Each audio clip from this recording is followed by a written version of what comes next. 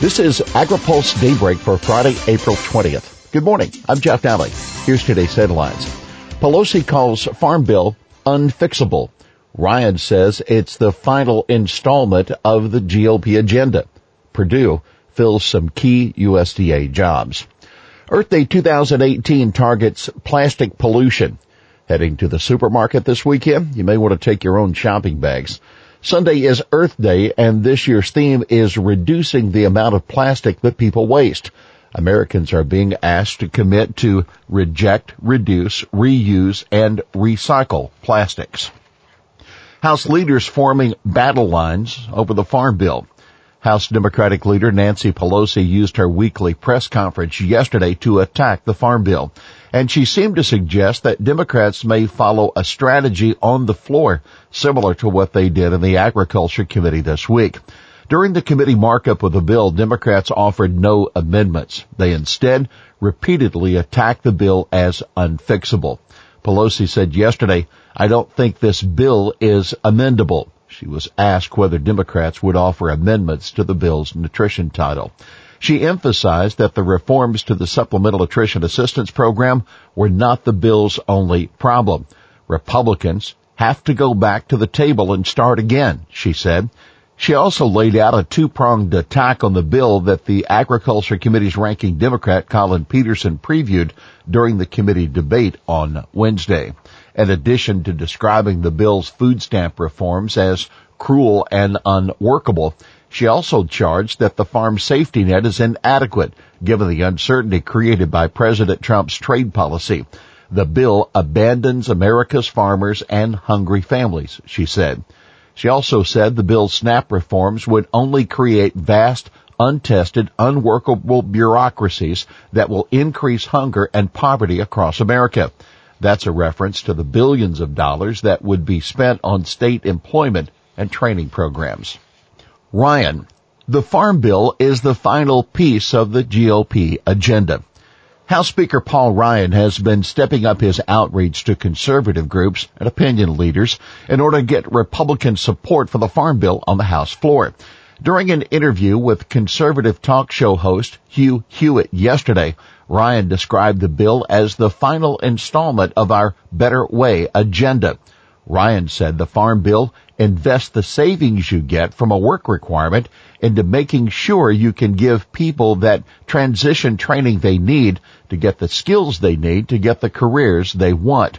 Now, keep in mind, Ryan will be vital to delivering the votes of conservatives who don't like the bill's farm program spending and political vulnerable moderates who may be wary of voting for SNAP reforms that have no future in the Senate. Ryan has made himself a lame duck by announcing his retirement, but he's still in demand as a fundraiser, which means he's still got clout with colleagues desperate to hold on to their seats and the GOP House majority. Ryan appeared at 3 separate fundraisers in Washington on Wednesday alone, that according to Real Clear Politics. Conservative polls, voters back work requirements. A conservative group called the Opportunity Solutions Project is circulating poll results that indicate strong support for the SNAP reforms in Peterson's Minnesota district, as well as Jim McGovern's district in Massachusetts. McGovern is the ranking member on the House Agriculture Nutrition Subcommittee and has been especially critical of the GOP bill. According to surveys by Core Strategies, a GOP firm, 76% of the voters in Peterson's district and 75% of those in McGovern's support requiring able-bodied working-age adults to work or be in job training at least part-time. NAFTA lightning round. U.S. Trade Representative Robert Lighthizer, Canadian Minister of Foreign Affairs Chrystia Freeland, and Mexican Minister of Economy Ildefonso Guardo Varril are sitting down today for a second day of negotiations at USTR headquarters in Washington. The goal is to accelerate a final deal on revisions to the NAFTA agreement, a government official told AgriPulse. Freeland was quoted by Bloomberg as describing the talks as intensified engagement.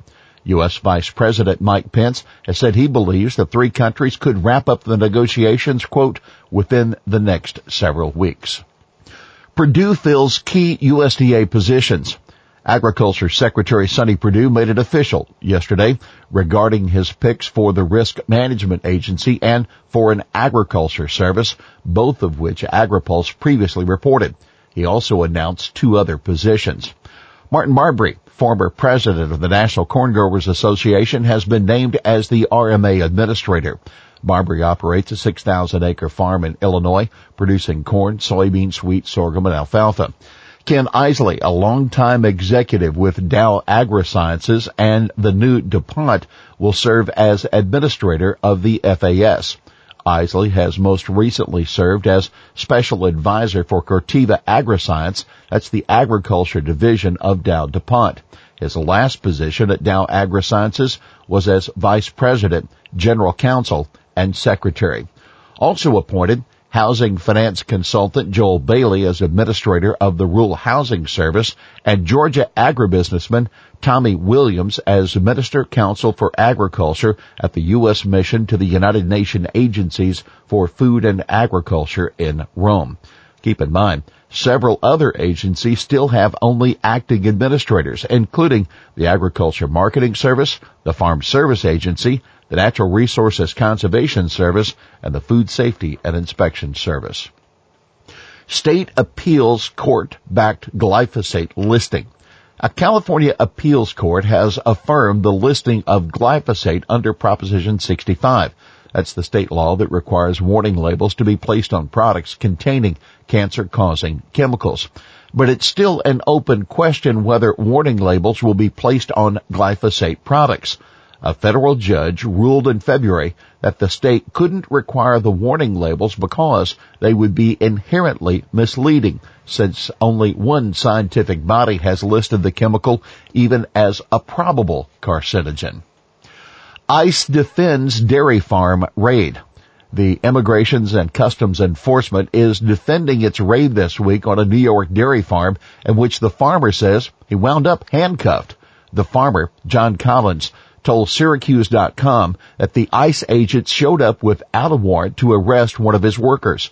When Collins protested and tried to take pictures of the agents, they grabbed his phone, handcuffed him, and threatened to arrest him, he said. In a statement to AgriPulse, ICE said the worker was in the country illegally and had been deported on 3 occasions, most recently in January 2014. ICE also says he had a criminal conviction for reckless aggravated assault. Here's today's She Said It. You should pay attention to this farm bill. It's inexplicable. It's hard to understand why they would do this. That House Minority Leader Nancy Pelosi addressing reporters at her weekly news conference. Well, that's Daybreak for this Friday, April 20th. AgriPulse Daybreak is brought to you by Watkinson Miller and the United Soybean Board. For the latest news out of Washington, D.C., visit agripulse.com. For AgriPulse Daybreak, I'm Jeff Daly.